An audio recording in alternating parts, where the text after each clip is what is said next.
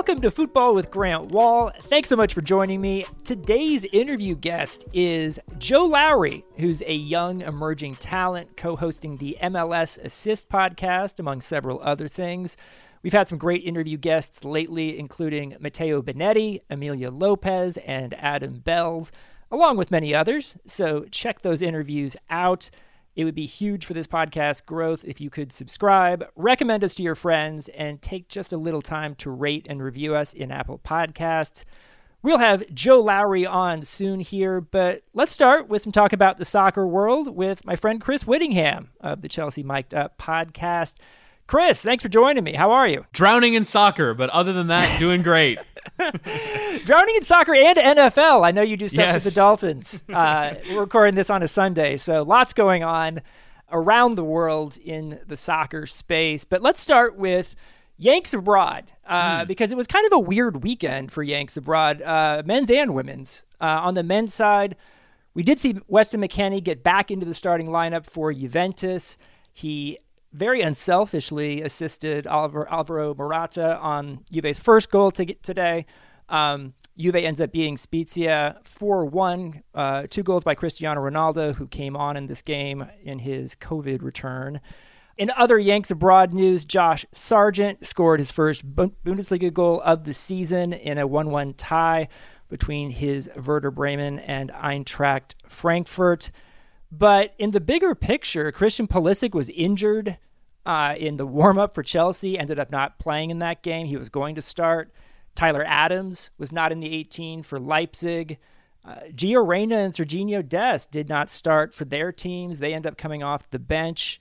And we can kind of pick and choose here what we want to focus on, but I'm also starting to wonder a little bit if we might have some injury concerns with some of these guys for the upcoming U.S. men's national team camp. And I think with Christian Pulisic is the biggest frustration right now because he just can't seem to go any period of time without getting injured. And that's a really big concern, both for the U.S. men's national team and for Chelsea, who I think need him a great deal. He is a key part of their attack. And while I think Hakim Ziyech has done a really good job since he's come into the team, they need Christian Pulisic fit. And I actually think maybe towards the beginning of Frank Lampard's tenure, they were aggressive about trying to bring him back into the lineup fairly quickly. But I think this go around, they actually might have frustrated Christian a little bit with how long they took him. It seemed like he was going to play the game before the international break, then he didn't. Took the entire international break to get fit. Has only played a couple of games here, and then you get injured in the warm-up news. Now, we'll see when Frank Lampard gives a press conference about, what the nature of the injury is and how long he'll be out, but there is a growing concern that this player can't stay fit. And there is always times at Dortmund where it was an injury here, an injury there. At Chelsea, we've seen some longer recovery times. What is it about him in particular that forces him to miss games? Now, I'm not injury-prone guy. Like, I don't think that there are people who are more likely to get injured repeatedly than others, but at the same time, you just are concerned. I think Adams is actually in the same ballpark. If not for Christian, I think we talk a lot about how often Tyler Adams has been injured with Red Bull Leipzig. So I think there are concerns all around there just in terms of this unicorn of all of the young, good U.S. men's national team players fit and in the same squad at the same time. We've been waiting for it, and I think we're going to have to wait a little while longer here with this November camp. And there were certain players like this, just over time. I mean, Gio Reyna's dad, Claudio, had some similarities with this in his career where he would pick up injuries on a fairly regular basis in between being very, very good on the field.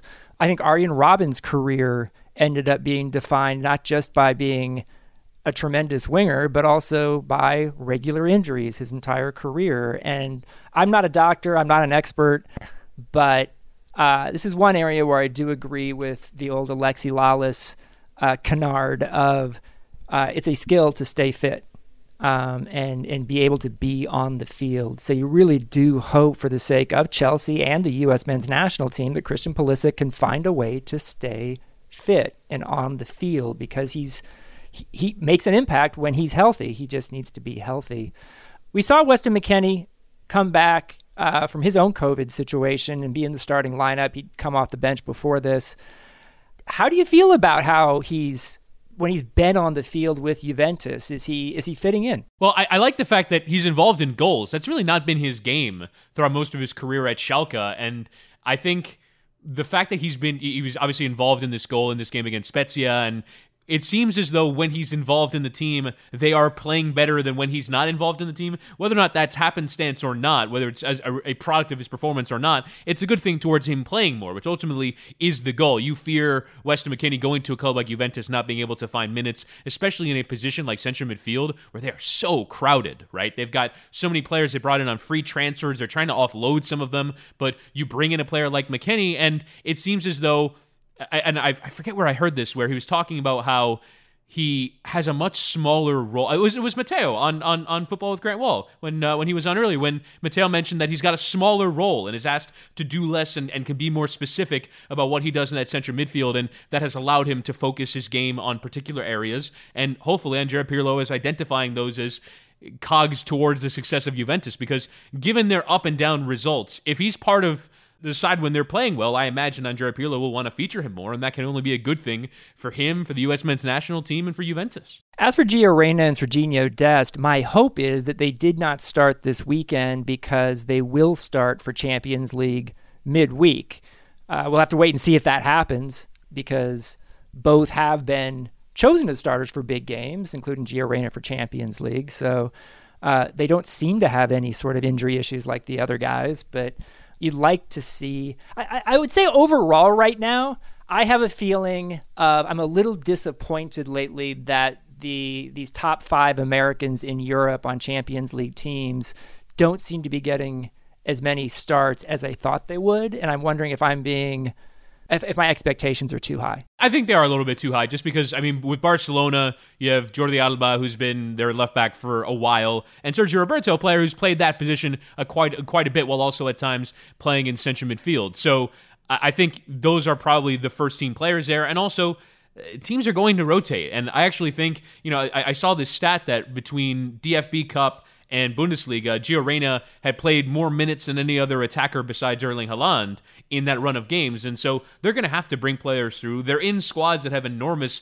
depth and quality. And so there are going to be times where, unless they're scoring and assisting in every game, they're going to be rotated. I think the Dest thing, it was always, he's a depth signing that will eventually grow into maybe being the Barca right back. But the fact that he got that Champions League start, the fact that he got the start in the Clásico, for me is a sign that he is on his way. I don't think it's going to be every single game, but he's in a good spot. And I think Reyna, we know that Lucien Favre now trusts Gio Reyna. And at times, we saw in their Champions League match against Lazio, when he didn't start, brought him on at halftime and then went and changed the game. So I think Dortmund are better when Reyna is involved, and I think that will probably mean that he will start a majority of their games. In other Yanks Abroad news, on the women's side, Sam Mewis and Rose Lavelle won the English Women's FA Cup with Man City on Sunday, 3-1 winners in extra time against Everton, in a game that was a lot closer than the final score indicated. Sam Mewis with her 4th goal for Man City. She had the opener, kind of an unmarked header on a corner kick. And at this point, I've seen this Man City women's team play several times, and I think Sam Mewis has really fit in well and been a huge addition to that team. Overall, I've been a little disappointed, actually, even though they just won a trophy here, with what I've seen from Man City, I guess mainly in the league. I thought they would be better given the personnel that they have, and I'm a little disappointed so far in how Rose Lavelle is being used, because they have her playing as kind of a number 9 sometimes out wide, and I feel like those aren't Rose Lavelle's best positions to be in. And they're off the pace a little bit in the league, but they did win a trophy here today, so I'm not going to totally bag on them. I just think it's a little bit of a mixed bag. Agreed, and I think the transition from America, the American women players into England has been a bit up and down on the whole. So I think it just goes to show that it is an entirely different setup than playing with in NWSL, and the coaching is different, the style is different, and ultimately American players have to find their roles and their fits. And I think as it relates to Man City, I think they're very obviously the 3rd best women's side in England behind Chelsea and Arsenal. I think they're, head and shoulders above Man City. They've got a ton of growing to do. And it is a bit surprising, as you mentioned with the Lavelle thing, that she doesn't kind of have a control of a position, because I think you could have made the argument after the World Cup in 2019, she's the best player in the world, right? And plays out of that number 10 position, that creative position. You want to see her there. Unfortunately, I do kind of wonder if fitness plays a role in this, because because if you're going to be playing in that central midfield, you're going to have to do a lot of running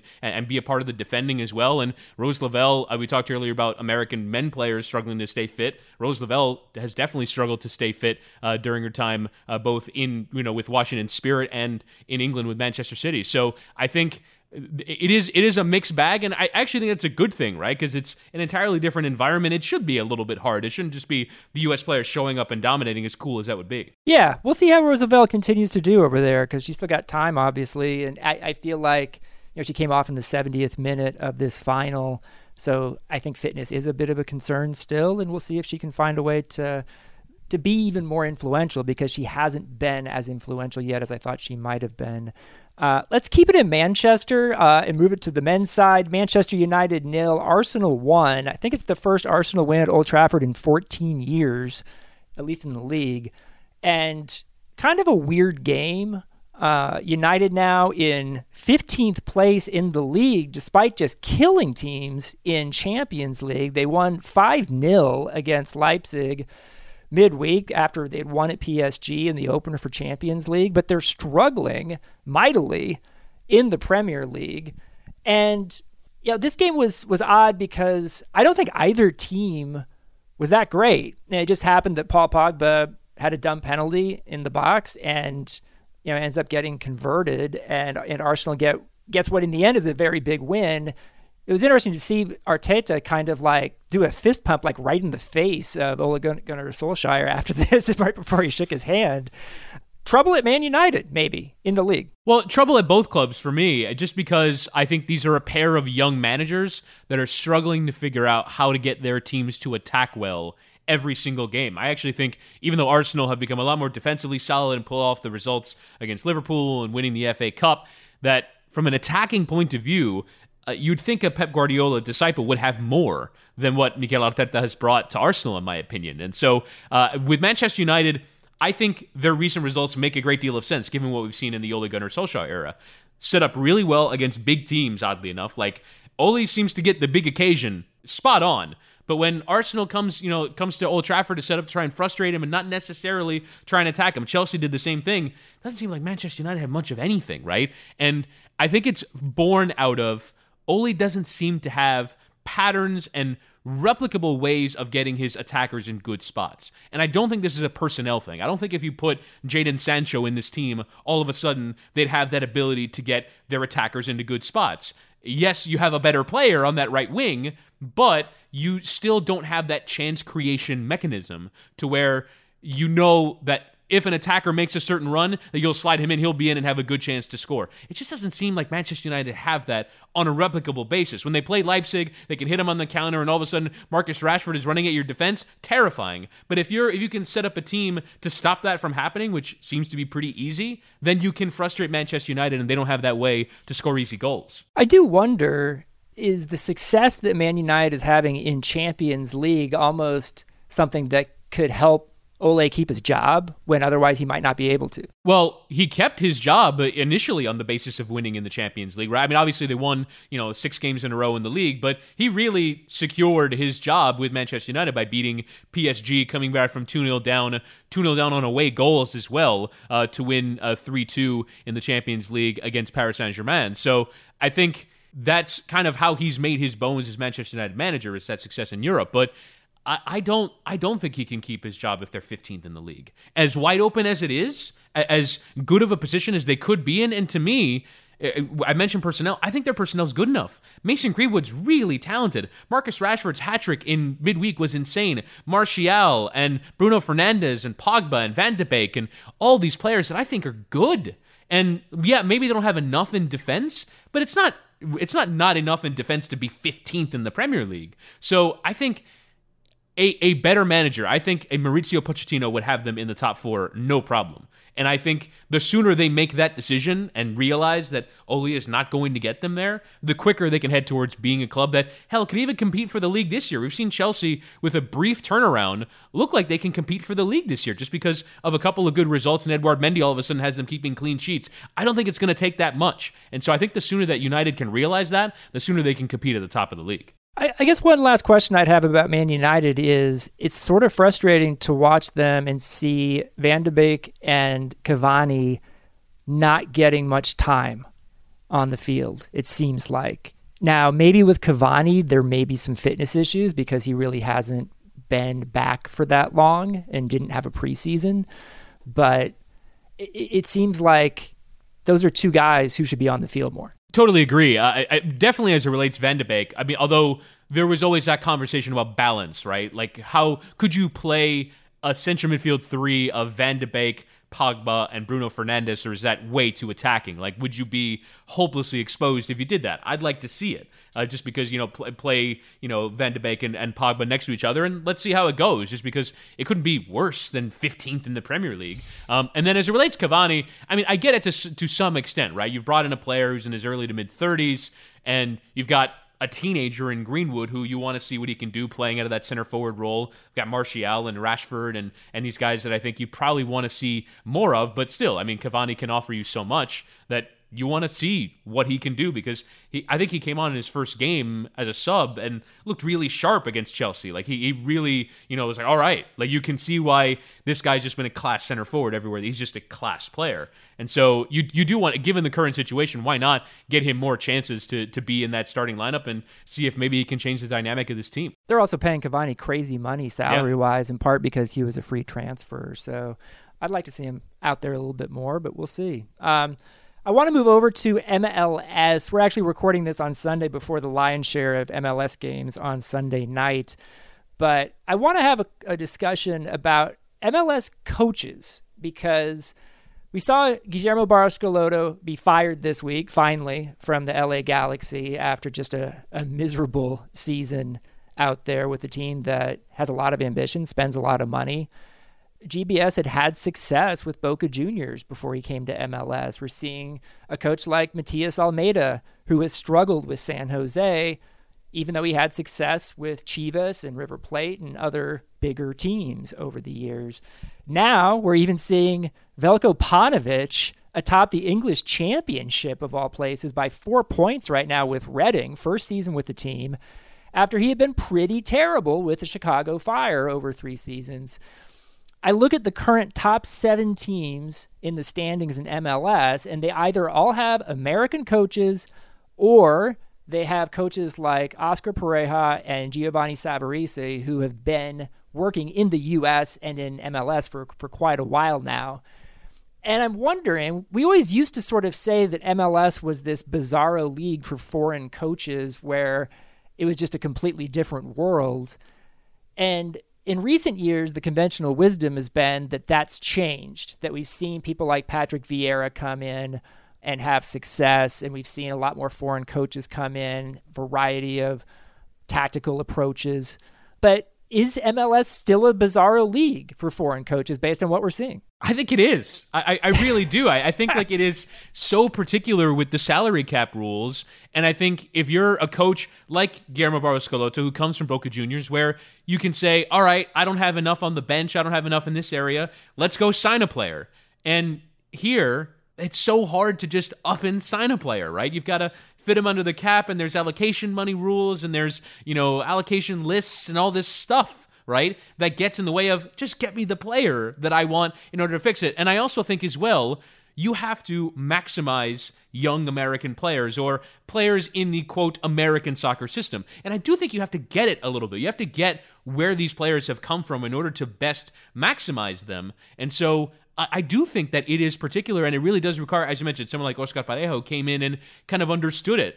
I think, for example, a coach like Ronny Deila, who took over New York City FC, has taken a long time, and you heard him in the press publicly saying, I need to put them back in the position where they were succeeding before. And remember, when Dome Taran took over from Patrick Vieira, it took him a second to figure out how to put his guys in the best position to succeed within this league. And I kind of wonder if he gave up on the whole thing, because it's like, my God, this is insane. Like, what am I doing? So to me, it always comes down to the rules are too arcane, right? Like, they're too difficult to get your head wrapped around quickly, right? I do think, like, if a coach sticks around 3, 4, 5 years and wants to sweat it out and see what it's like, over the long term, they can eventually succeed.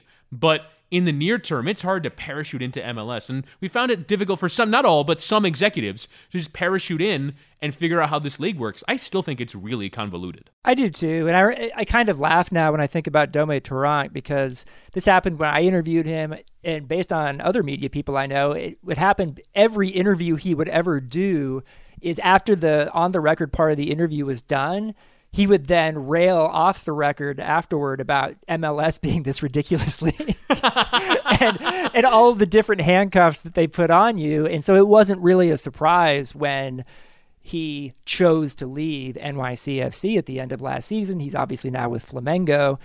And Torrent loved living in New York City and clearly loved to talk soccer. I really enjoyed my conversations with him, but he just did not mix with MLS. And I guess I'm a little bummed out about that, because I want to see MLS have the best coaches possible and would prefer for it not to get a reputation in coaching circles around the world as this freakish league that isn't really, like, the results don't really reflect the talent of coaches. And that is the concern, right? And the reason why I kind of, was really alarmed by this is Veljko Paunovic at Reading, right? Because it's not like, Veljko Paunovic couldn't get anywhere near success in the league.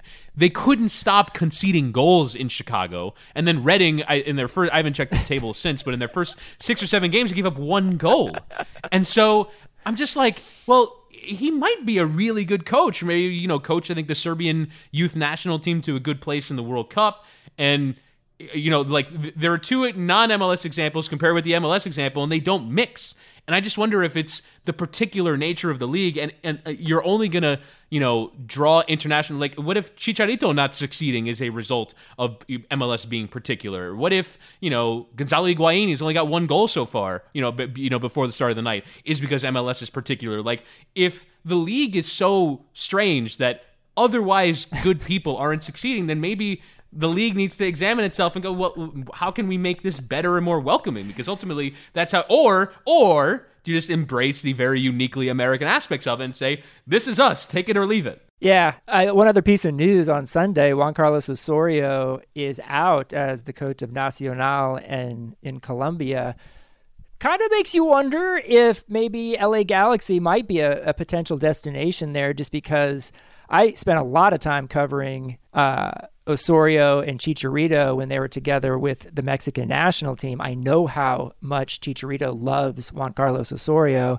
Obviously, Osorio has a long history in MLS as well. I remember covering him when the Metro Stars, or they're the Red Bulls. I guess they were the Red Bulls at that point.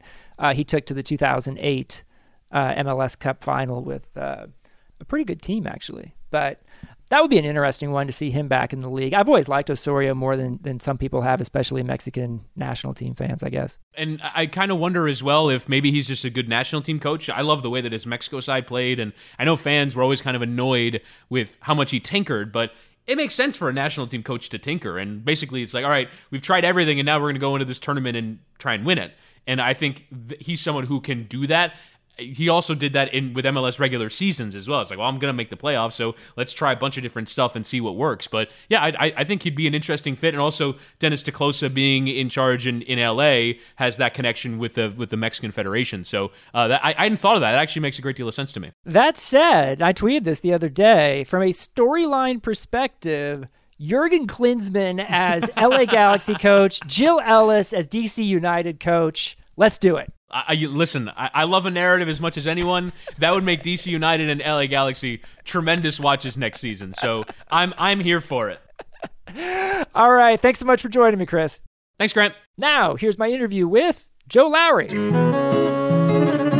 Our guest now is someone who's doing some cool work on a number of fronts. Joe Lowery is the Phoenix-based co-host of the MLS Assist podcast on tactics in MLS with Jordan Angeli, who's been on the show before with us. He's also the founder of 361 Soccer, which does video storytelling around the American game, and he writes a newsletter called Benched. Lately, he has also been doing some podcast episodes of Soccer 101 with our partner, The Total Soccer Show. You can find him on Twitter at Joe in Cleats. Joe, thanks for coming on the show. Absolutely, Grant. Thank you so much for having me.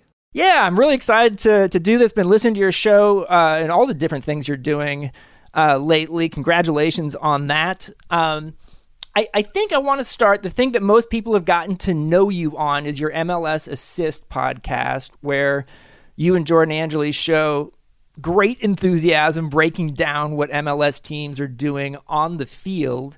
You've been doing this all season in this crazy year, and it's pretty unique among podcasts out there. How did you get started with it? Yeah, so it started out of an idea that I'd had, and a question more so that I'd had about whether or not you could have detailed tactical discussions in an audio medium, right? It's a weird thing, and I'll be the first to admit that. And when I was first running that idea up the flagpole with a few different people, I got feedback that was like, don't do this. Why would you choose to do this? Why would you take tactics, which is an inherently visual thing, and turn it into something that people cannot see? And so it's strange, but I kept at it, and maybe this is my personality a little bit. I can be stubborn, especially when I have an idea that I like, but I kept at it, and I was encouraged by listening to the Total Soccer Show, who are and were so good at going through, digging into tactics, analyzing the game, describing what's happening in a way that you can almost picture it in your head. And so I had the idea, I think I tweeted something about it just to get the general perception and to get feedback from Twitter. And Taylor, I think it was, reached out to me, though. He's told me that Daryl also saw the tweet at the time, and they reached out to me and were like, hey, do you want to actually move forward with this? Can we talk about this? And that sort of was the starting point, was that tweet, those conversations with the TSS guys, and now it's an actual show. It's cool. I mean, you guys are regular. You clearly watch a ton of MLS games, and you have to because you can't fake it if you're going to talk tactics. Yeah. How did you get connected with Jordan Angeli on it and then get to the point where you're like, we're going to do this on a regular basis? I had a couple of conversations with Bobby Warshaw and Matt Doyle. Bobby is no longer writing for MLSsoccer.com, but Matt is still over there writing for them. I needed a co-host, and I knew that you can't really do something like that just one person. Everybody's going to hate hearing your voice after a while as you go through and analyze the ins and outs of the game week after week. And so I knew I needed someone. And I texted Bobby, I called Bobby, and same with Doyle. And Bobby connected me with a few different people, and I ended up reaching out to Jordan because I listened to stuff that she'd done, and I thought she did an incredible job breaking down games. Her perspective as a former player was helpful. That wasn't ultimately, though, I think what really drew me to her work. It was how she distills information down into a way that is logical and is clear and is understandable. And so I ended up calling Jordan. We had a few different conversations as I sort of paced around the room, just talking with her and trying to have her and I get on the same page, because it was an idea that I'd had that I knew had some real challenges associated with it. But after a few phone conversations, she was waiting to see what was happening with her career moving forward, looking for a broadcast gig. Obviously, now she's with the Columbus Crew doing a great job this season in a really bizarre, insane MLS season. But she's been great. And so we decided that we wanted to make a go of it. We wanted to connect with each other and do the show. And so that's how I got to her, was through Bobby. What have you learned about in a non-visual platform works? Yeah, it's tricky sometimes to distill that information into a way that is able to be understood by a listening audience. I think I've realized that in order to make tactics clear to listeners, not to viewers, because that's a lot easier. I think that's something that a lot of people can do. But for listeners, you need to be descriptive with how you're doing things. Or maybe that's just how my mind works. But with an audio medium, yes, there's all of the logistical parts that go into it. But for tactics specifically, I think you need to lay the groundwork of what scene you're trying to describe, using words, laying out the general shapes of the teams, laying out where players are on the field, or at least the important players in the play. But also at the same time, you can't have too much information that you're trying to give people. So you're always straddling that line between painting enough of the picture, but not painting too many of the details in the picture that it gets distracting. And I'd be absolutely lying to you, Grant, if I'd said I'd figured it out right now. But I think over this season, I've gotten a little bit better and learned a little bit more about how to communicate tactical things over audio. It's interesting because, I will say, like, what you're doing works. I mean, I've listened to your episodes. There does seem to be a bit more tactical variation in MLS these days, and a bit more foreign influence that's come into the league as we've gotten more teams and as more time has passed in the history of MLS. Because I can remember it wasn't that long ago that it was basically all American coaches doing 4-4-2. That is not the case now. What is most interesting to you about tactics in MLS these days and the variety that we're now seeing? I love that you pinpointed that word variety, because we're seeing exactly that. We're seeing Oscar Pareja come into Orlando, come back to Major League Soccer from Liga MX and change this Orlando City team completely. Now they'll play with the ball. They'll play in a 4-2-3-1, move the ball from side to side, look for Nani to get isolated on that left side, try to create space for Del Dique up top. I mean, they're doing fun things on the soccer field. Then you look at the Union. I know you've had Jim Curtin on the show relatively recently. You look at what they're doing in that 4-4-2 diamond, which is so much fun to watch. We don't see another team in Major League Soccer playing the diamond. The Union don't do it every game, but they do it almost every game. And it's unique. It's something different. Then you look at LAFC. Not their best season this year by a long shot, but Bob Bradley playing in that 4-3-3 with fluid rotations. Latif Blessing, I love Latif Blessing. He'll play in so many different spots just in the course of one game, but also one game he'll be at right back. Then he'll be in midfield. Then he'll be on the wing. I mean, he'll do so many different things. And so that's just 3 examples of what we're seeing tactically in Major League Soccer. 2 of those coaches were American, 1 isn't. But the list goes on and on. We're seeing different styles of play. Some teams are executing their styles of play very well. Others not so well. Others don't even have a clear style of play. But the fact that we're seeing different things from different teams in different seasons is encouraging and gives me a lot of joy as someone who loves to dig my teeth and sink my teeth into tactics. It's interesting to me as well because it seems like we're just starting to see this on U.S. television with people like Roberto Martinez breaking down tactics in TV studio shows. That's a fairly new thing. There's actually been very few former coaches that we've seen on American soccer television broadcast over the years. Usually it's just been former players, and they've sort of been hesitant to get into tactics on television broadcast. And I think that's due to producer choices over the years.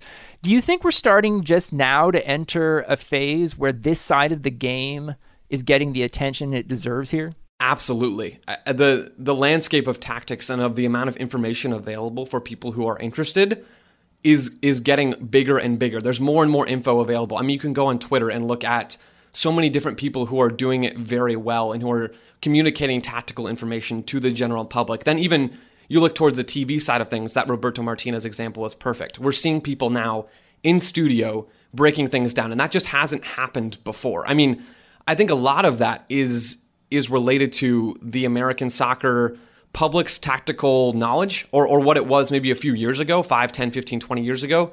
You think about a guy like Bruce Arena. I can't picture him getting into a TV studio and breaking down tactics, right? That's not going to happen.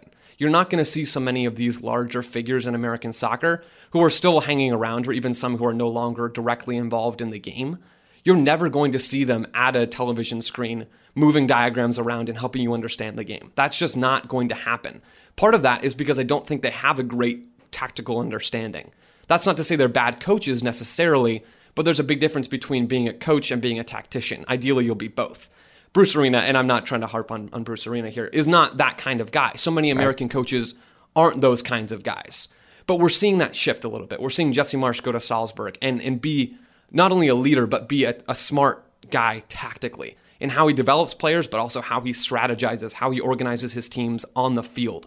Bob Bradley, we've seen him adapt so much over the years, and now he's one of the best coaches, I think, tactically in Major League Soccer, American or not. So from the coaching level to the player level, I think we're seeing guys go over to Europe and be complimented a little bit more for their tactical understanding. To now the general soccer watching public, all of those levels of tactical understanding are increasing bit by bit in 2020. Another thing that is interesting when you talk about tactics, I guess, is I think there's a gut reaction that you need to be Roberto Martinez in some quarters to be able to talk in detail about tactics, that you need to be a former coach at the highest level or a former player at the highest level. I would push back against that, and I would say, look at Jonathan Wilson, the guy who wrote Inverting the Pyramid, which is literally the classic book on the history of tactics in the sport. And, Jonathan didn't play or coach at a high professional level. Look at Michael Cox, zonal marking, as a lot of people know him, and the great tactical work that he's done over the years analyzing particular games. same thing. Didn't play or coach at a high professional level. What is your opinion of all that, and what is your background? I've been able to listen to your episodes, so I know that you can talk about tactics at a high level. Yeah, my background is not one of a high-level soccer player or a high-level coach. I don't have a lot of experience playing soccer. Growing up, I did the classic American kid thing. I played for a few years when I was little, stopped playing for a really, really long time, and I did end up picking it back up in high school, but that was not really the plan all along. I did the sandwich, essentially. But there was no high-level tactical understanding there, no high-level playing experience there. And I've had flack for that, actually. I remember the very first U.S. men's national team game, the only U.S. men's national team game that I've had the chance to cover at this point in my career was Greg Berhalter's first game. It was Panama against the United States in Phoenix, and so it made sense for me to go out there and cover it. And I got flack from one of the other journalists there. I don't actually remember who it was.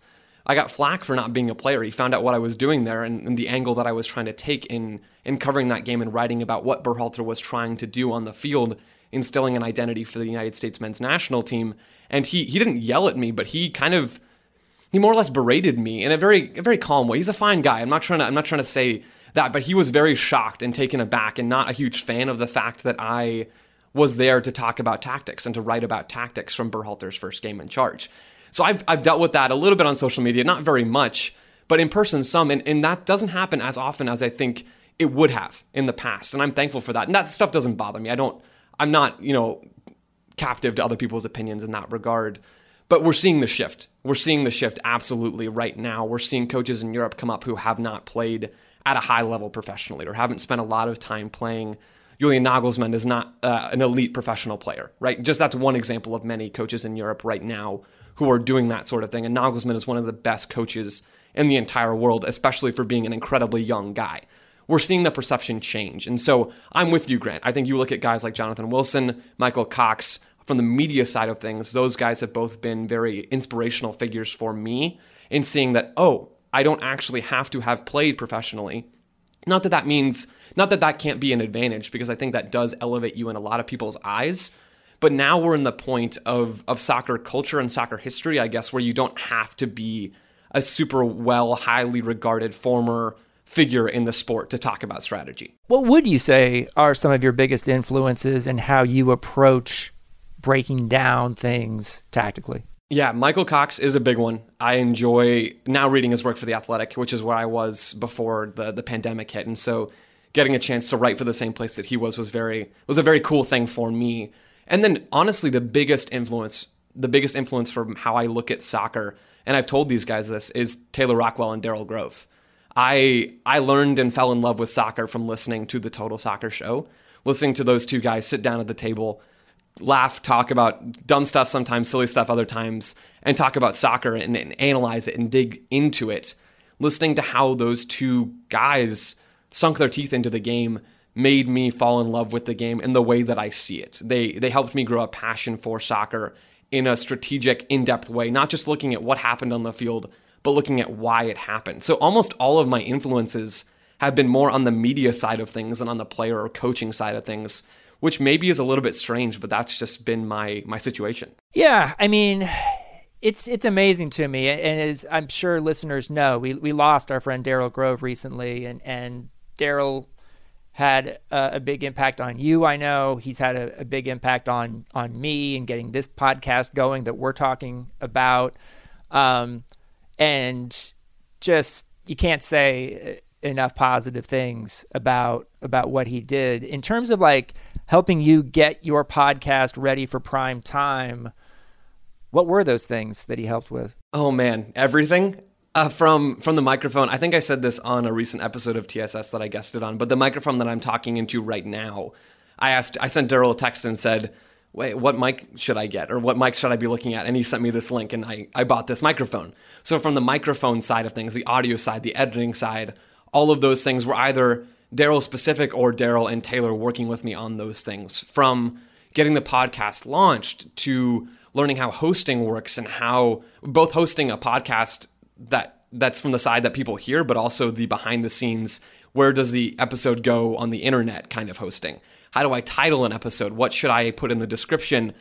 every single thing that I know about podcasting came from the Total Soccer Show guys and came from Daryl's enthusiastic willingness to help and from Taylor's willingness to step in and help me in so many ways as well. So I'd love to tell you one or two things, but it genuinely is all of the things. Yeah. I mean, I just this year, because I went out on my own with this podcast, I don't produce it. My friend Chris Whittingham does, because he actually has those skills in addition to many other skills. But like, I'm still posting it and doing some of the technical things. And I learned that from Daryl and Taylor.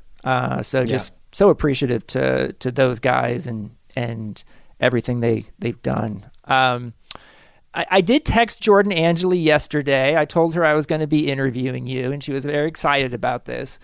And she gave me some questions that she thought would be good for this interview, because I guess she was interested in knowing the answers to this.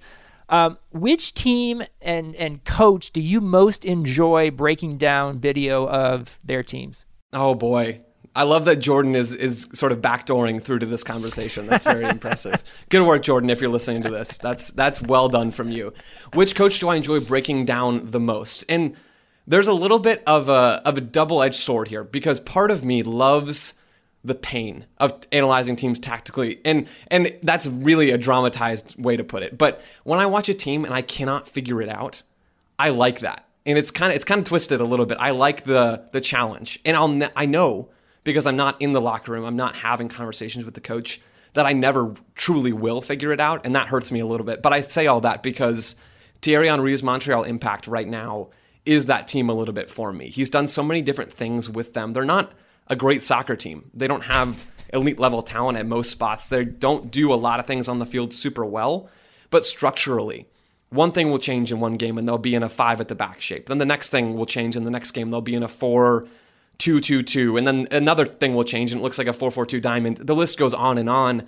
I like that. And so almost in line with that, to look abroad and zoom out from Major League Soccer a little bit, is Nagelsmann's Leipzig team.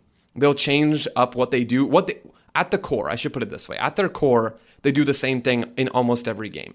They're trying to be aggressive defensively. They're trying to break teams down with the ball a little bit more than other Red Bull teams do. But they'll change up the method in which they do that. They'll change up the shape that they're playing. They'll change up little things. And I like checking in on Leipzig to see what those little things are. So that's half of the equation, the more twisted part of my love for tactics. But I also love watching. I always have, I think, since he's been at LAFC, Bob Bradley. I already talked about him. I talked about how LAFC plays a little bit. But their team has been so much fun to watch relative to the rest of Major League Soccer. They play the way that Bob Bradley thinks everyone should play soccer, and they do it well. And not a lot of teams in Major League Soccer are willing or have the desire to play like that, to play with the ball, to try to break a low block instead of just sitting in a low block themselves. And so I have a lot of respect for what Bob Bradley has done with that team, especially when you contrast it with the rest of what we see in Major League Soccer. What I find fascinating about Bob, and he's had, I've said this before on the podcast, more of an influence on me as a journalist than anybody, just because I go back to 1992 with him, is I don't even know if he would agree to this, because Bob does like to be contrarian. If you've seen his interviews, I think his tactical approach has changed post coaching the U.S. men's national team. So he left that job in 2011, went to Egypt, coached Egypt, then went back to the club game, was in Norway with Stabæk, was in France with Le Havre, was with Swansea all too briefly, and then came back to LAFC. I do feel like, even not necessarily compared just to his U.S. teams, but to his days with the Metro Stars and Chivas USA and the Chicago Fire, that he's a bit more freewheeling than he used to be. There seems to be like some caution thrown to the wind. We can see that. I don't totally disagree with you. I think there have been changes, even structural changes, between the beginning and even middle of his coaching career to now with LAFC. There have been changes in shape. LAFC now play 4-3-3. They have for a lot of his tenure. They at times have shifted the midfield a little bit, but by and large, it's been 4-3-3 from the start with LAFC. With the U.S. men's national team, zooming in on that, we didn't see a lot of that. And part of that was personnel based, and I think he would probably say that, and he probably has said that.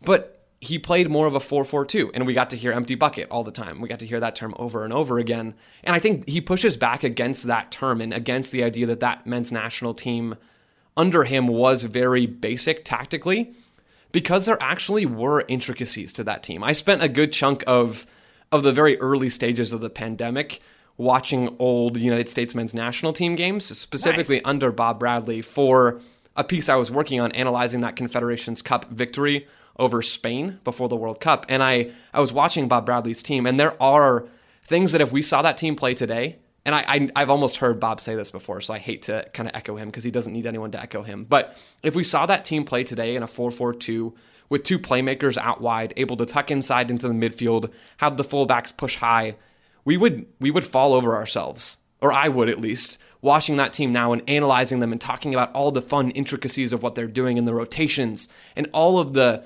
defensive structural nature of that shape and how it influences their attack. We would go crazy over that. And so Bob Bradley has changed, and I do believe that. I think you're absolutely right there, Grant.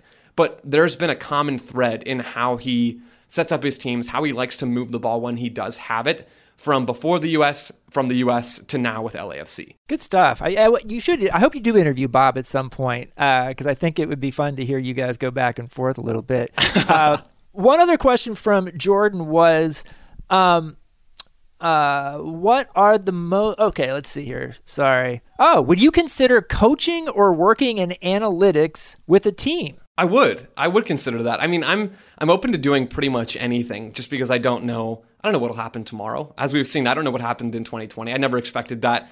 So we'll see what happens, but I would be interested in not necessarily working in analytics or that side of things, but as an analyst. I like the idea of digging into film and tying that with analytics and with data. I think that's very important.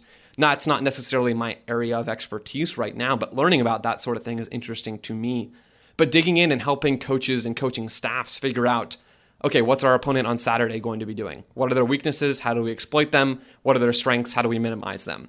That's more or less what I do now, just presenting it for a different audience than I would be doing a job like that. But yeah, Jordan and Grant, to answer your combined question, I would be totally interested in doing something like that. Now, I haven't handed the entire podcast over to Jordan. I am going to earn my paycheck a little bit here. I want to talk a little bit about your idea for 361 Soccer, which I saw your video on Jesse Marsch. This is a fairly new thing that you're doing, this sort of video storytelling, explanatory stuff. I assume that the name 361 Soccer is a very sort of American thing and a nod to the Steve Sampson era where he used the 361 at the 1998 World Cup. You got it. You're very perceptive in that way, Grant. I'm pretty sure, not to put you down, I think a lot of people figured that out, and it wasn't very stealthy. But yeah, we spent a lot of time, myself, Jack Hazard, and Diana Crump, who are the trio of us are working on this project. We spent a lot of time throwing names at the wall, seeing what stuck. And that's what stuck, the 361, thanks to Steve Sampson, I should say. I mean, it's interesting to me because for a long time, people sort of derisively talked about the 361, in part because that U.S. team in 1998 didn't do well at that World Cup. Do you think, I want to hear about like what your vision is for what you want to do with 361 Soccer, but do you think that the derision part of it has changed slightly maybe over the years? It's possible, and that ties into the tactical, the love that I think we're finding as a society or as soccer watchers for some tactical idiosyncrasies. We like that stuff now as a general soccer watching public. We're intrigued by that, and we maybe are a little slower to deride that. But also at the same time, that's okay. American soccer is so quirky. I think Alexi Lala says this a lot. American soccer is so quirky, and we can be really insecure. And so I think the 361 almost encapsulates our soccer identity as a nation in a lot of ways that maybe people wouldn't think about initially, or even I didn't think about initially when first mulling over the name. But the more you think about it, the more I sat on it, the more I realized this could be sort of emblematic of where we are and what our soccer culture is, tying in, of course, the tactical element that I really like. And I wanted to fit that idea. This is going to be about strategy and about tactics, sometimes about visions. Our first video was about Jesse Marsch and was about how he sees the game of soccer. That tactical, that stylistic element to it is something that I want to intertwine with a lot of the videos that I'm hoping we're going to be doing. But I think it also is just a realization and a bit of introspection into who we are as a soccer culture. I mean, it's also interesting, your Jesse Marsch video is around 5 minutes long.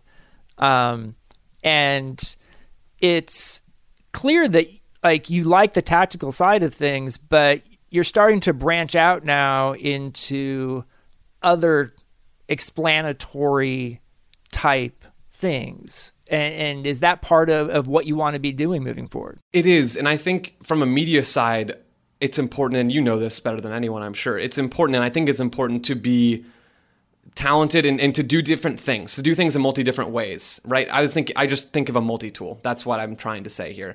A multi-tool, to be having different skills and to be executing and showing those skills. So I love tactics, and I think I always will. But there are also other things that I like about media. There are other things and other parts of this that I like and I respect when I see other people do them. And I also want to try my hand at. And so the Marsch video was about tactics in a way, but it was also about him, his leadership, his philosophy, why he's coaching in Salzburg in the first place, all trying to be wrapped under a neat little bow. Whether we did that or not is up to the viewer. But all of those things are what we're trying to accomplish here. And so the other videos that we have planned look at little parts of the game and little idiosyncrasies, little strangeness. The next video we've got coming out on Wednesday, we're publishing the first Wednesday of every month, is about Josef Martinez. I'll go ahead and drop that now. It's about Josef Martinez and a really interesting thing that he does on the field that not a lot of other players in soccer do. So we want to get into the nitty-gritty, strange stuff that you might not get into other places, but we also do want to be doing more general things that are appealing to a lot of the soccer public. Because I recognize that tactics and the in-depth stuff isn't for everyone, and that's fine. But being able to serve more of the audience is a good thing, I think. Yeah, I think from what I can tell, that extends to some of the podcast episodes you're doing for Soccer 101, which is something that Daryl and Taylor had started as a spin-off show for Total Soccer Show, sort of explaining certain things about the soccer world. And there's a million different things you can pick. The ones that you've done recently are explaining El Clasico, the Barcelona-Real Madrid rivalry, and what is expected goals. And I love the idea of Soccer 101 because it's something that is useful, I think, for people who are very new to soccer, but also even people who've been into soccer for a long time and maybe haven't thought that deeply about something and everything around it. And it's something I've always tried to do in like a magazine story. I would always take the approach of I want to write something that is interesting to hardcore soccer fans, but also interesting to someone who is, they would describe themselves as a mainstream sports fan who may watch the World Cup, but may not be hardcore soccer every day of the week. How do you find that balance, and how do you get going doing these Soccer 101 episodes? It is a hard balance to find, and it's a balance that I was trying to figure out how to do when I was going through and prepping and writing some notes for that what is expected goals and why are advanced stats useful in soccer. I think that was the full title of that episode that I was doing recently. I was wrestling with that a little bit because a lot of people know what expected goals is at this point. It's a pretty mainstream soccer statistic, but not everyone knows. Stats aren't for everyone, and for someone who's maybe finally been broken down by all of the Moneyball talk that's happened in the sports world over the years and has finally decided, okay, I'm gonna try to learn a little bit about this. I'm gonna dig my teeth in a tiny bit. I wanted to make it interesting for them, but also interesting for people who are either working in stats or understand all these things already. And so being clever and a little innovative with the writing at times, I think, can help draw in those kinds of audiences and can speak to different levels of understanding, and also making sure that the way you're explaining things and the way that I tried to explain stats on that episode is clear. Because sometimes people need those clear instructions. I need information presented to me in a clear fashion. And even people who might already have an understanding of stats can also learn or be reminded of things in that way. So in that episode, I also tied in other stats that aren't quite as common, like expected assists, which is a very similar idea to expected goals, PPDA, which is a defensive metric, other things that people who might already know about XG might not have known. So that was my solution to tackling that episode and making it interesting to a wide variety of audiences. But to get to the other part of your question there, how I got involved in doing the shows, that is what you asked, right, Grant? Yes. Okay, perfect. How I got involved in Soccer 101 is Taylor essentially reached out and asked if I would be interested in taking some of those on now that he's crazy busy. Obviously, a lot of things are happening and it's an unfortunate time, but I told him I'm more than happy to step in, and I like tackling different projects. It gives me a chance to flex some different muscles. They're not always tactical, although some of the episodes that I'm doing probably will be. But again, it gives me a chance to work on some different things and to learn some different things myself along the way. It's pretty cool. You're working sort of in a triple threat situation. You're doing video, you're doing podcasts, you're doing writing, you have your newsletter as well. That's a lot of stuff, for one thing. How are you able to be doing all this stuff? And is there one sort of platform that feels most natural to you? Like for me, writing has always been my first most natural thing. And so podcast maybe second easiest for me, just because it's an extension of like the interviews I've always done. Video took me longer to get going on that. But is there one platform that feels most natural to you? It's definitely not video at this point, because that's something that Jack and Diana are spearheading for me, because I don't know how animation works or design or illustration works. Those things are not skills that I have in my wheelhouse. So my role, even within the video side, is writing and audio, because I'm writing the script and I'm recording myself reading the script, right?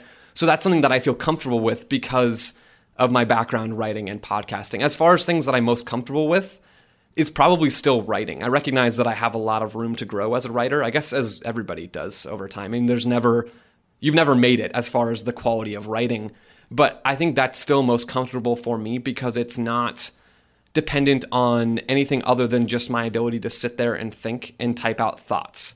Podcasting, I can trip over words, as I often do. I can lose track of a thought, all of these things, and that happens less on paper. And at the end of the day, writing and illustration and the visual side is still the easiest way to talk about tactics. And so because that's what I find myself doing the most often, that is still the most comfortable element, and that's the most comfortable medium for me to be using on a regular basis. Yeah. Let me see if I got this right. You said that your partners on the video stuff for 361 are named Jack and Diana? Yes, that's correct. I would be so tempted to play a John Cougar Mellencamp song talking about Jack and Diane. Have you made that joke with them? And is it a dad joke? And do they not laugh? I have not made that joke with them, but I have made it, and if you guys are listening, I've made it when you guys are not hearing what I'm saying. I've thought about it quite a lot and been singing the song in my head quite frequently since we started working together. But seriously, Jack Hazard is a fantastic animator and designer, and Diana is a super talented illustrator, and I'm very fortunate to be working with them on this project and that they're along with me on this ride, because we don't really know where it's going to go. There's not something like this, like 361 in the American soccer world, and we're hoping to continue to put out videos as long as the interest matches our ability to do that with the amount of time that it takes. And I guess that's a question I've got for you. Where do you want to go with all this? You're a very young guy. What you're doing is pretty cool. That's a great question. And if I had that figured out, I think I would be doing that thing right now. But it's hard because I like so many of the different elements of soccer. I like all the different mediums that we've talked about. But I want to continue to do this and to continue to grow and essentially not be pigeonholed into any one thing. Because I have such a passion for, I don't think I've said this on this show, I have such a passion for seeing projects start and seeing them grow, and being involved in those in some capacity, whether that's behind the scenes, whether that's working on it, down in the trenches, writing and doing those sorts of things, or stepping away a little bit. I enjoy all of those parts of the game. And so I really want to be a figure in the American soccer media and to continue to do that and to build an audience that will follow as I go from writing at a publication like The Athletic to not writing for The Athletic anymore. I want to be able to carve out wherever I want to go, in a sense, and maybe that's greedy, but that's the end goal for me. It's not a specific goal, but that's the idea, is that I will be able to to continue starting things and continuing projects that I already have right now to allow myself opportunities as they come. Joseph Lowery, we'll call him Joe, is the Phoenix-based co-host of the MLS Assist podcast on tactics and MLS with Jordan Angeli. He's also the founder of 361 Soccer, which does video storytelling around the American game. He writes a newsletter called Benched, which has a link on his Twitter profile. He also has been doing podcast episodes of Soccer 101 with our partner, The Total Soccer Show. You can find him on Twitter at Joe in Cleats. Joe, congratulations on everything you're doing. Thanks so much for coming on the show. Grant, thanks for having me. Thanks for listening to Football with Grant Wahl. If you like the podcast, you could do me a huge favor and hit that subscribe button and provide a rating and a review. I can't tell you how much that helps. I'd like to thank Joe Lowery, as well as producer and pundit Chris Whittingham. I'm back soon with another interview of someone from the soccer world. Be safe, everyone. See you next time.